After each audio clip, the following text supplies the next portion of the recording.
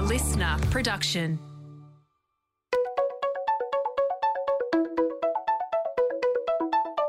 Hi, this is Paul McIntyre. Welcome to the MI3 audio edition. I've been a business journalist for 25 years covering the marketing, media, agency and tech sectors. In this series, we talk to industry leaders about the global and local developments that you need to be across this week. Well, if you're in media, buy media or just consume media, you might want to sit down. With us today is New York-based media ecologist and founder of Media Village, Jack Myers. Jack was our lead in the second ever edition of MI3 back in 2019. Feels like an age, let me tell you. But even then, Jack was making some big calls on media automation, artificial intelligence, and the future of relationship-based selling, or a lack of it perhaps. Jack has the knack of clarity in pinpointing where media is really at in its big cycle of change when most of us are distracted by the tactical demands of day-to-day business. When we last spoke, Jack was predicting by 2025 that 95% of all media transactions would be informed by media intelligence, 65% would be completely automated, and just 25% would remain relationship and ideas based. It could, he said, impact half to three-quarters of jobs in media and digital buying teams. Since then, retailer media, think Amazon, Walmart and Target, selling their owned media channels and customers to advertisers, has rocketed. There's much to cover, so welcome back, Jack. An honor, Paul. Thank you. Great to have you. Let's start with this automation thing that, the big prediction that we talked about a couple of years ago. Fascinating back then when we talked. So how are media and agencies coping in the US, at least, with that little trend, Jack? Is that 2025 prediction holding up from you? Not only is it holding up, it's been accelerated. The reality of the pandemic accelerated a number of trends that were already well in motion, but the shift to machine learning, automation, programmatic has accelerated. And the 2025 prediction for 95% of all media buying and planning being informed by machine intelligence. We're pretty much at the national and regional level there already. 65% actually being completed and conducted through automation. We're talking 4 years ahead of schedule here, Jack.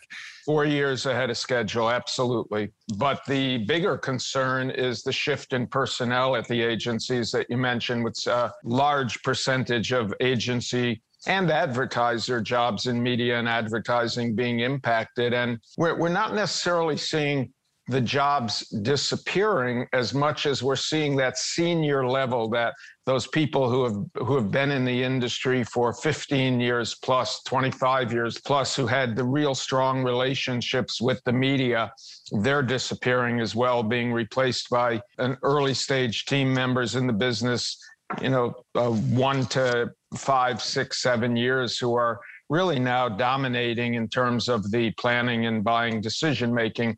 They're not always at the point of sale, at the point of negotiation, but they're informing that. So the decision makers are no longer those senior touch points for the media sellers, those relationships that have historically been, the currency of the industry. Today, the currency is data, and that's being driven by those younger, newer team members who are head down into the computers. So literally the completely different skill set then, Jack. It's not only a completely different skill set, but a completely different type of person coming into the industry. So all of the major agency holding companies globally have acquired or built major multi-billion-dollar research companies, Dentsu with Merkle, IPG with Acxiom, and so on.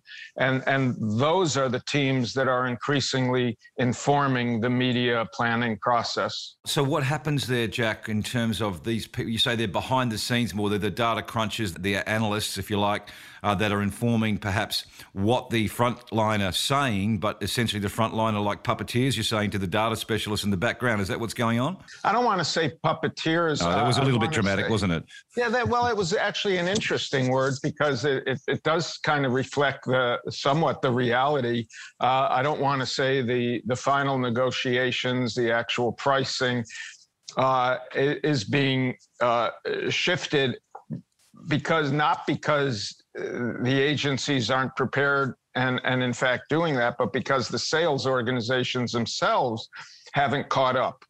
They're they're still operating in many legacy ways. So what we're seeing is a new wave of companies, the Trade Desk, MediaMath, Magnite, and others who are, at least in the United States and increasingly globally, driving much more of the media transaction happening within the computerized programmatic models. So do you think, Jack, you're saying then that media agencies are ahead of media owners in the development and maturity, or the adjustment and shift to a data-based media economy? Is that what you're suggesting here? No question about it. First of all, the agencies have access to their clients' first-party data. And increasingly, the agencies see that as a client retention tool. Once the client first-party data, the purchase data, the performance data goes into the databases controlled and owned by the agencies, that's locked in.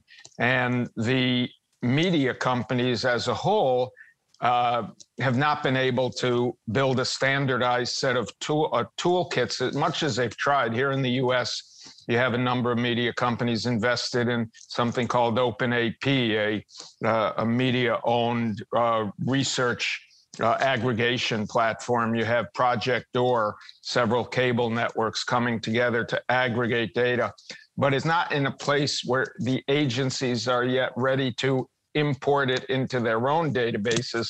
So the media companies, in many instances, are in fact going into the negotiation blind. The agencies have clear data on what media most meets on a customized client-by-client basis, what meets their planning criteria most effectively. And the media companies are coming in, and all they really have that's currency, that's common currency, is here it's Nielsen and Comscore. Right, and so this lack of coalition of the willing, if you like, or is it a lack of coalition of the willing on media side? Is the intent there, the execution is lacking? What are they not doing that's landing with the buy side effectively enough at the moment, Jack? Is there more aggregation required, more alliances, or better execution on a data set? You know, the media sellers are in somewhat of a lose-lose proposition. You have companies like NBCU, which has major assets across linear media, cable and broadcast, digital media, across multiple platforms. They have the ownership by Comcast, which has first-party user data in terms of TV viewing. They have addressable capabilities, and they're doing probably as good a job as anyone in the legacy media industry to create a competitor, if you will, for Facebook and Google, which have their data sets already embedded at many of the agencies and in those systems. But because NBCU, even as deep and wide as they are just a subset of the total media inventory availability pool.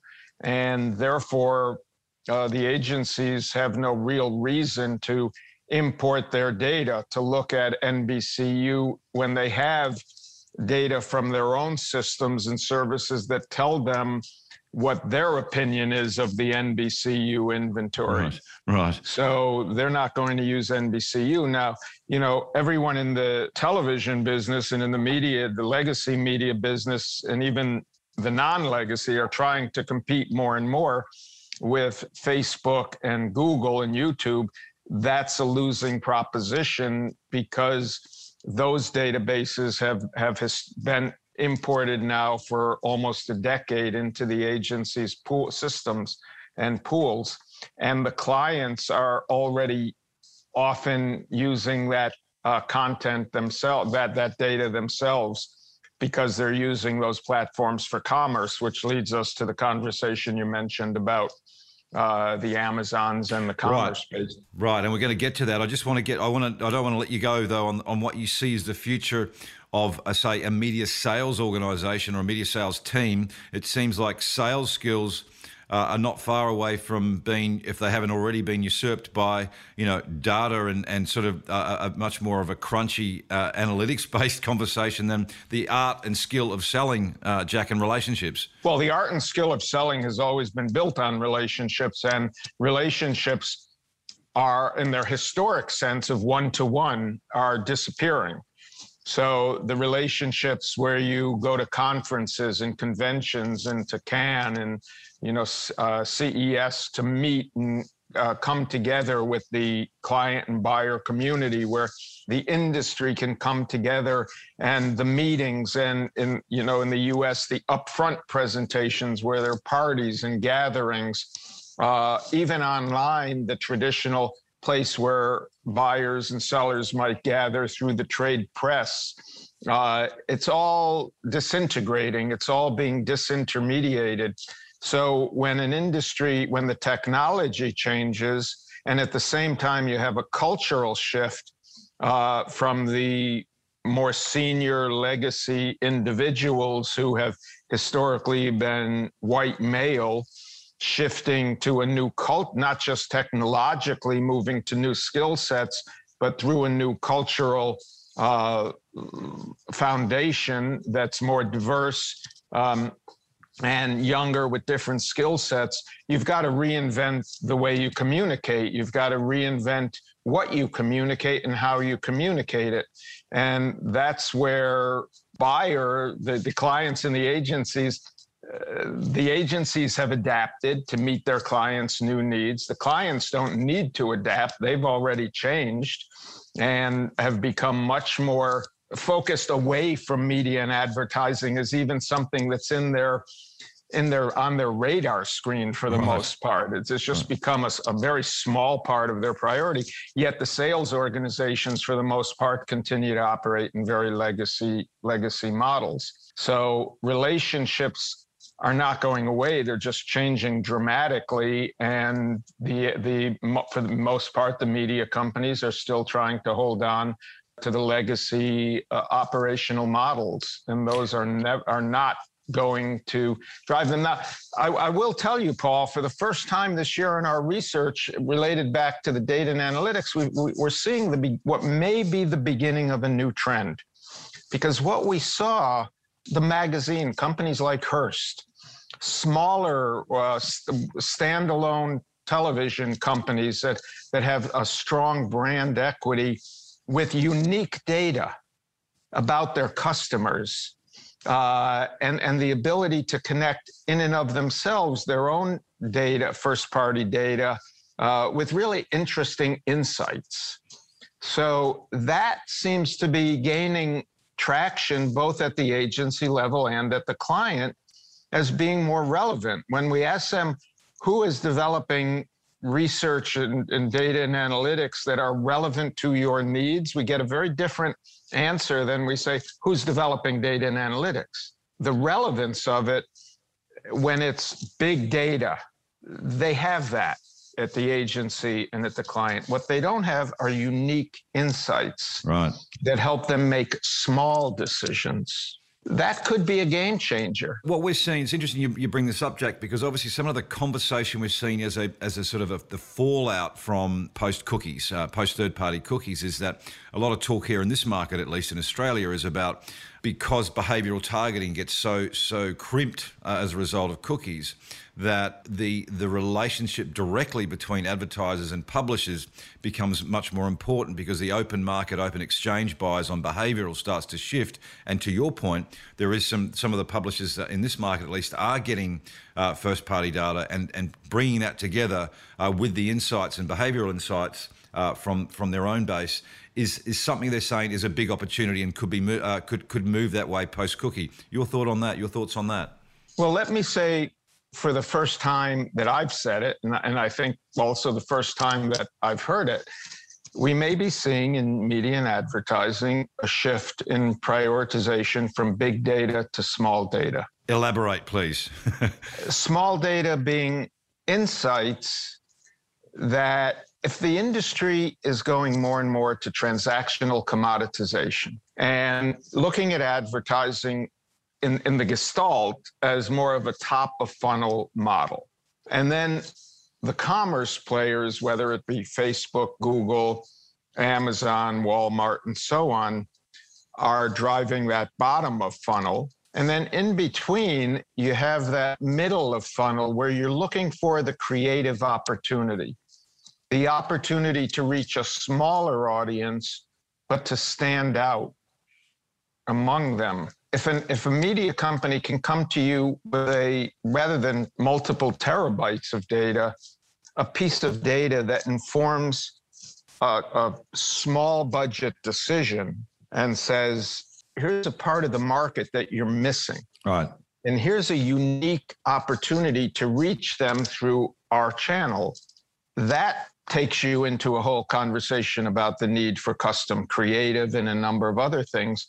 But I'm just seeing the earliest stage of data that suggests that type of small data, that those small insights that can help inform a creative media decision is more valuable to these younger, more data-centric media buyers who also are being told, you got to put something in there that's creative. You got to give us something unique. Every agency is looking at the same data pools. They're looking at, but what can we take to our client that's unique, that's differentiated? Well, this is the great irony, isn't it, Jack? It's a great irony. And to your point, hopefully we'll get to the creative side of it, because you've got some big thoughts and big views on how, in fact, creative and creative agencies may be holding everything back on the media side. So hopefully we might get there. But it does sort of point to this whole notion around whether everyone's using the same data. Data commoditizes if you don't have something different. So even though it might be scalable and efficient,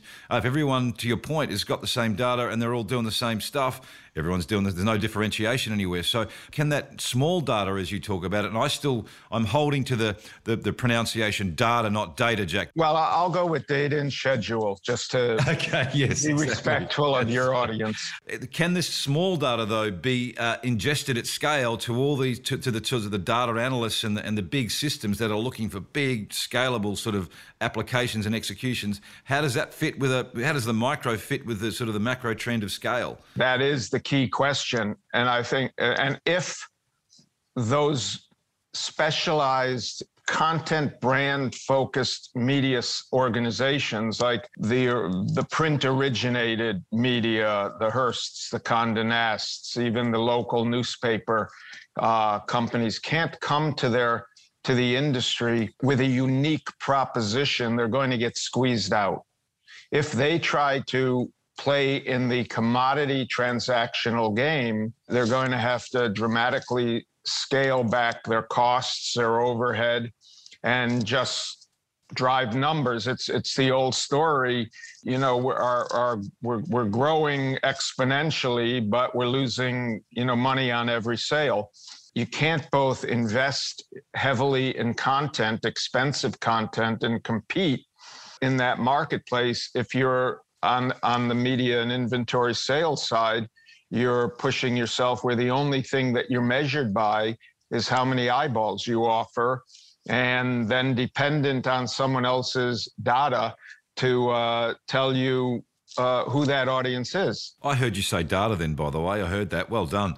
Let's get to this really interesting, because it does knock into this the older of us would call above the line versus below the line, or what now might be brand and performance media and retail media. So there's this whole convergence here. Now we see it from afar, that retail media in Australia is really starting to bite. It's just happening now, but the US, it's taking off, and that's got a big implication. You're seeing some quite significant hits to the sector as a whole because of what Amazon, Walmart, Target, and so forth are doing. Have I read that right? You've read that not only right, but underestimating how far along it is in the United States. I would say that on a scale of 1 to 10 right now in terms of where it is today versus where it's headed, maybe we're at 1.5 or 2.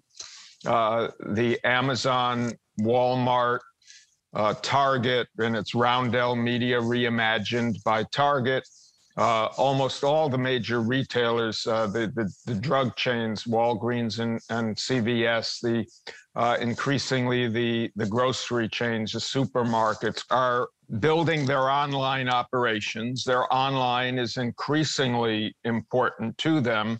And the vendors, the suppliers, the manufacturers, the marketers are coming to them and saying, we want you to sell our product. We want to put it onto your online and into your retail operations. And the retailers are in turn saying, that's fine, it's great, but you've got to invest X amount of money in our online advertising availabilities. Now, this is as old as retailing and as old as media. You know, the idea of the vendor paying for media drove the newspaper industry forward. The vast majority of major newspaper advertising, retail advertising, was not funded by the retailer. It was funded by their suppliers, their manufacturers. Right. You get your, whether it's your, you know, you get your shopper tucked into the newspaper or in the mailbox, or now increasingly online.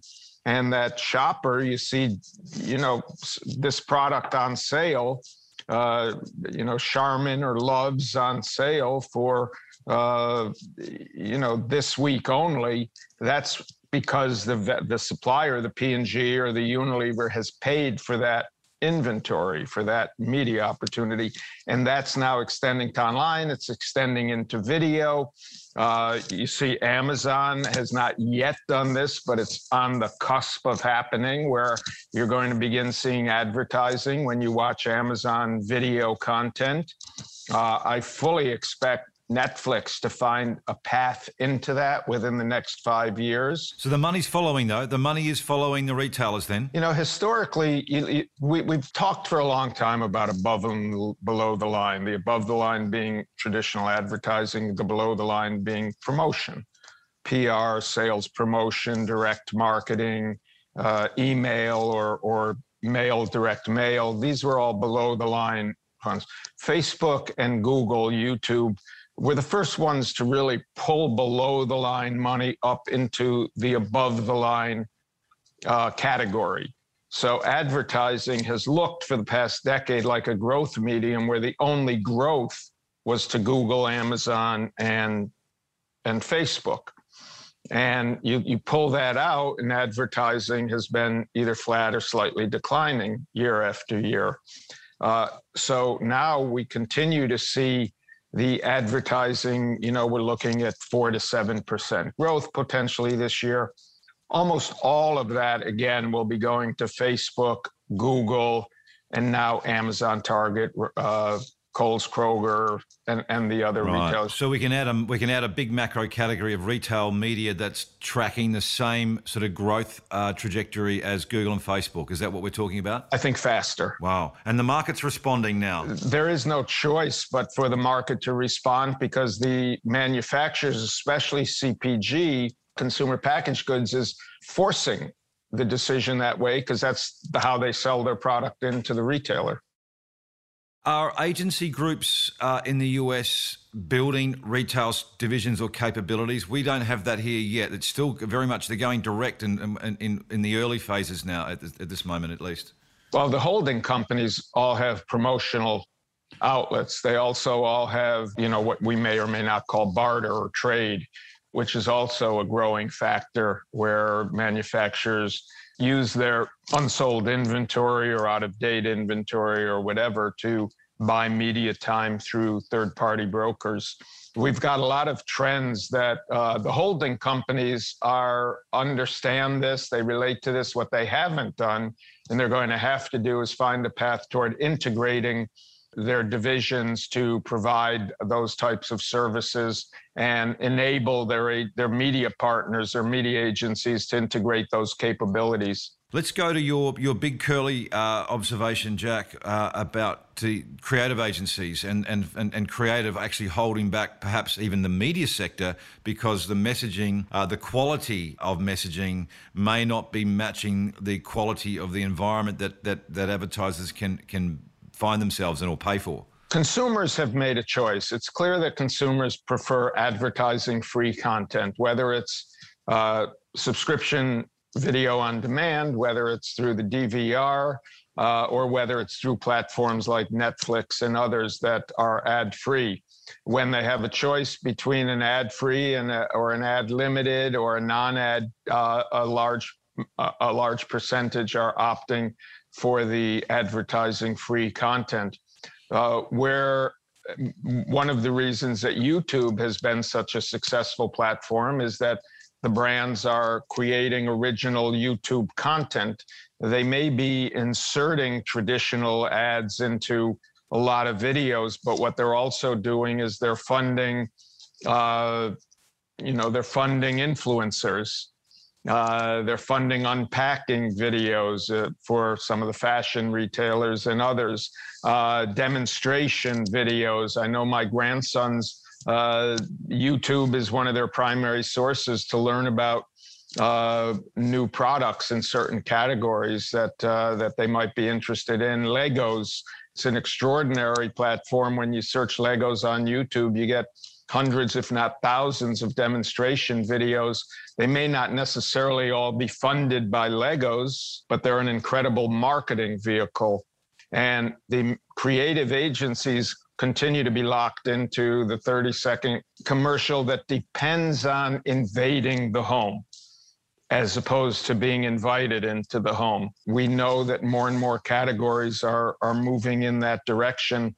The creative agencies need to understand how to be in that business. So what's the answer? What's the solution Well, here? there's only two solutions. Either the creative gets better. So the creative gets better in the existing formats, you're saying, Jack? So it's got to be better in the existing formats that we have now? Better creative in the existing formats and new formats. Right.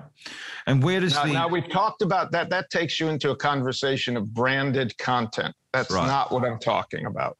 Right. I'm talking about advertising that consumers use and want to see, or when they see it, at least it fits within the environment. Networks like Home HGTV and the Food Network here are examples of where you see a lot of endemic advertising that relates to the content. The vast majority of media content brands now do not have that clear a personality that advertisers can connect their message to the content. So you've got you've got convergence of a perfect storm that is leading to increasing destruction of the advertising business. And we're not seeing from the media companies or from the creative agencies or from the media agencies a sufficient recognition of that danger to respond. And so what becomes if they don't? I know you've said, look, they're going to be extinct, and, people, those executives that have been around too long and haven't adjusted, they're gone in, a couple of years. What does the next couple of years look like if that scenario doesn't shift? Extinct is too strong a word. We have to look at it like the printed word. It's still, print is still books. People still read books. Text still lives. But it's not the primary form of communication anymore. We need to recognize that there are new forms of communication. They're digital, they're online, they're mobile.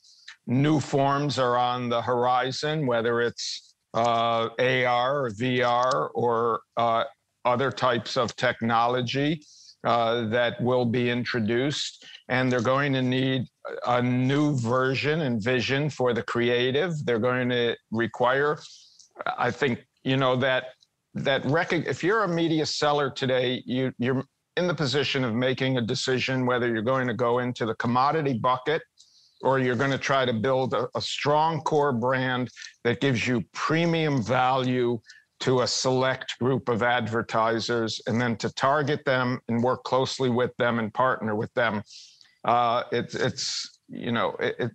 You get that in sports. The U.S. Open is a very select, or the Australian Open, the French Open, they're very select, high-value propositions. Sports overall has that same value. If you're a commodity trader, then like a large package store, you better have the lowest prices, and you better have whatever people want. You better be able to offer it to them, and you better be able to find your penny or two margins in each transaction. And if you don't have that, then you better be able to create value where you have 100 $150, $200 or $1,000 or pound profit on every transaction. Jack, I'm trying to get a sense from you on what could be impacted as a result of the sort of the big regulatory moves around the world, both at a competition level, or you guys call it antitrust, but competition, but also more importantly privacy. And so there's a whole digital system that's digital advertising system that's sort of been around for, as we know, 15, 20 years around cookies, which has allowed, essentially you can sidestep consent. People don't know what's going on with their data. That's now starting to, get some traction. It's really interesting watching Apple try and wedge Google and Facebook, if you like, on the privacy front. And I don't know whether it's getting any traction at a consumer level in the US, but you can see the strategic play happening now where basically Apple's trying to pincer Google and Facebook together in one move, and it's fascinating to watch. But there is a whole advertising industry that's been set on the assumption that you can track without too much disclosure or consent. That's changing. And when we see what happens when you do give people the option to say, don't track me, i.e. the iOS update, we're sitting somewhere between 10 and 15% of people saying, yes, you can track me. 85, 90% of people are saying, no, don't. That's got some really big implications for the entire system, including marketers and advertisers who have flown that strategy.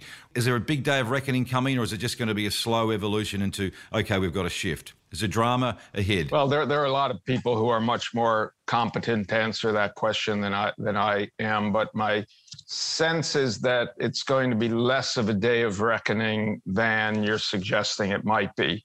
That the industry will adapt. The databases that are being used are increasingly first-party data. That there'll be some media companies and marketers and agencies that are challenged by those realities. But I also think that those are not the biggest issues to be addressing right now if for the industry. Two more questions, Jack. What's the most sort of future-ready or savvy media company in the US at the moment, and why? Disney, Walt Disney Company, because they're organized and structured to enable their partners, not advertisers, but partners, to work in tandem and synchronously across all of their platforms, whether it be the media platforms, the parks, online, and create fully turnkey integrated programs that include often a commerce component in the parks or wherever. Their sales organization, while less structured to do day-to-day business than some of their competitors, is more structured to work closely with brand marketers. And that's working for them? It's like, are they... According to our research, it appears to be working for them. Now, a number of people would think, again, you could also look at a company like Trade Desk, which is purely transactional. And if you consider them a media company, they'd also be very well positioned. And the number one media sales organization today is Amazon. Right. I'm looking at more the legacy media brands, and a number of people consider NBCU because they've been the most proactive in moving in the data space and being innovative in their more legacy media sales areas and trying to build competitive operations, and have been somewhat successful at it, but moving in a very different direction than Disney. So the final words from Jack Meyer around what advice would you give to both those on the media owner side, Jack, in sales and in strategy and planning and so forth and product? What would you say to them about their careers and what they should be doing in terms of keeping up and what they should be skilling up on? And the same for the agency side. And same for marketing. So there's three parts there for media owners, agencies, and marketers. For those emerging leaders and talent, what do you say? Absolute priority to build a more diverse organization, more multicultural, bring in different skill sets, bring in veterans and professionals from other business categories that are more data-centric, more financially driven, bring in professionals who come from the procurement space to really understand the financial realities that are driving the brand marketers. And the fact is that media advertising at P&G 30 years ago, today's brand manager was called an advertising manager. They spent about 60% of their time on advertising and 10 to 12% of their time on media. Today, the average brand manager spends 10% of their time on advertising and 2% on media. It's just not a priority. They have other priorities, the commerce and e-commerce issues, environment, global issues, distribution issues that are much more of a priority, and they're ceding advertising and media to their in-house agencies, to their agencies, and the media companies themselves are being increasingly disintermediated from the decision-making process. So they're only, unless, number one, be more diverse, bring in a younger, more team that has more focus in being able to be one-to-one with the agency. And number two, if you don't have a brand, a strong brand equity and data that enables you to differentiate yourself and relate to specific group of core clients for premium sales opportunities, and you don't have the sufficient size or scale to be competitive in the commodity transactional business, then you better really think long and hard about who you consolidate with and or what you acquire or what business you're in. To agencies, the same question? Agencies, I think, are there by having purchased, acquired, and built strong data operations. But I would say the holding companies need to begin reintegrating across their capabilities and platforms. The holding companies have everything they need in-house. They just need to move away from their decision to separate and increasingly centralize and build teams that can put together all of their capabilities and assets and put them together on behalf of clients. But agencies still, they don't have access to the first party data other than the axioms and you talk about. But in the main, it's their client data, which the clients are trying to ring fence and put a moat around because they don't want to share. And then you've got the media sellers on the other side with the customer data. And what we see here at the moment is there's a lot of push from the agencies to get that customer data direct from media owners. That's their next little gold mine, is trying to get that data. So there's still something there from the media owners that the agencies want that the agencies don't have yet, as much as what they'd like at least. Merkle's and Axioms and others that the clients are increasingly sharing their first-party data with the agencies. Okay. And depending on the agencies to convert their first-party data into media decisions. Whereas the media data that's being aggregated and pooled and available is first-party viewer data. And if you already have the client data, knowing what's driving the consumer, that data is increasingly irrelevant to you. Fair point. Final one to marketers. What are you seeing the shift in skill sets? And you've talked about it, very small amount of time on media and advertising now, but what are brand marketing teams? What does the future leaders look like there? I would say, my business is focused on short form online learning, focused on media marketing and advertising, targeting the brands and the agencies who are increasingly disassociated from media. And when they do need knowledge or insight or intelligence, they have no place to go for it. We've built meetingprep.com as a resource for brand marketers to get short form online on-demand learning. So I think that's a ship that's sailed in terms of trying to get the brand product managers, the procurement people more engaged and involved in advertising and media. It's not going to happen, you reckon? Not going to happen except for the very big ideas that companies like Disney or the National Football League or other very specialized resources can bring to the media resources can bring to the table. For the most part, the media and advertising business has to find new ways of adapting to a reality where their core clients, the core funding for their business comes from people who fundamentally spend very little of their time and have very little interest in where they spend that money and how they spend it.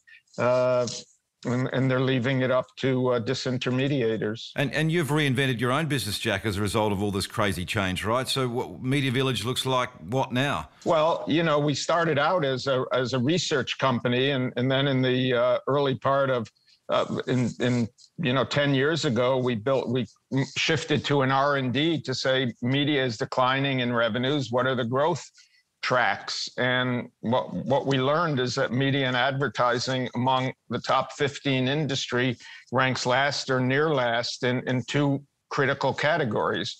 One is online education for your stakeholders, those stakeholders being your clients and your team members and potential team members, students and others. And then the second is so you have online learning and education, and then recognizing that your audience, your new stakeholder is more diverse. So you better start diversifying your organization. So we've built the toolkit for media advertising supported media companies to build because their online learning center, and we build their diversity talent recruitment and retention programs. They really intersect more and more, and that's where we're making the bet that if you're the number 13, 14, or 15 ranked industry in two critical categories for growth, online education and a diverse workforce, we're making our bet that being the leader in those two areas is a winner. I probably think you're onto a winner there, Jack Myers. And as usual, it's always a fascinating conversation with the only media ecologist I know. I'll get your autograph next time I see you, I have to say. Great talking, Jack, and thanks for the perspective on the US. No doubt what happens in the US, Australia tends to follow pretty quickly. So we've got our next 12 months sorted out for us, thanks to Jack Myers. Good to talk, Jack. I hope to be back in 2 years and take a look at where we are then. Yeah, that's right. Great. Great to talk. Thanks for joining. Always a pleasure, Paul. Thanks for inviting me. This MI3 audio edition was presented by Paul McIntyre. That's more. Producer Nick Slater. Music by Matt Dwyer. For more episodes, go to listener.com or download the Listener app and search MI3 Audio Edition to listen for free. Listener.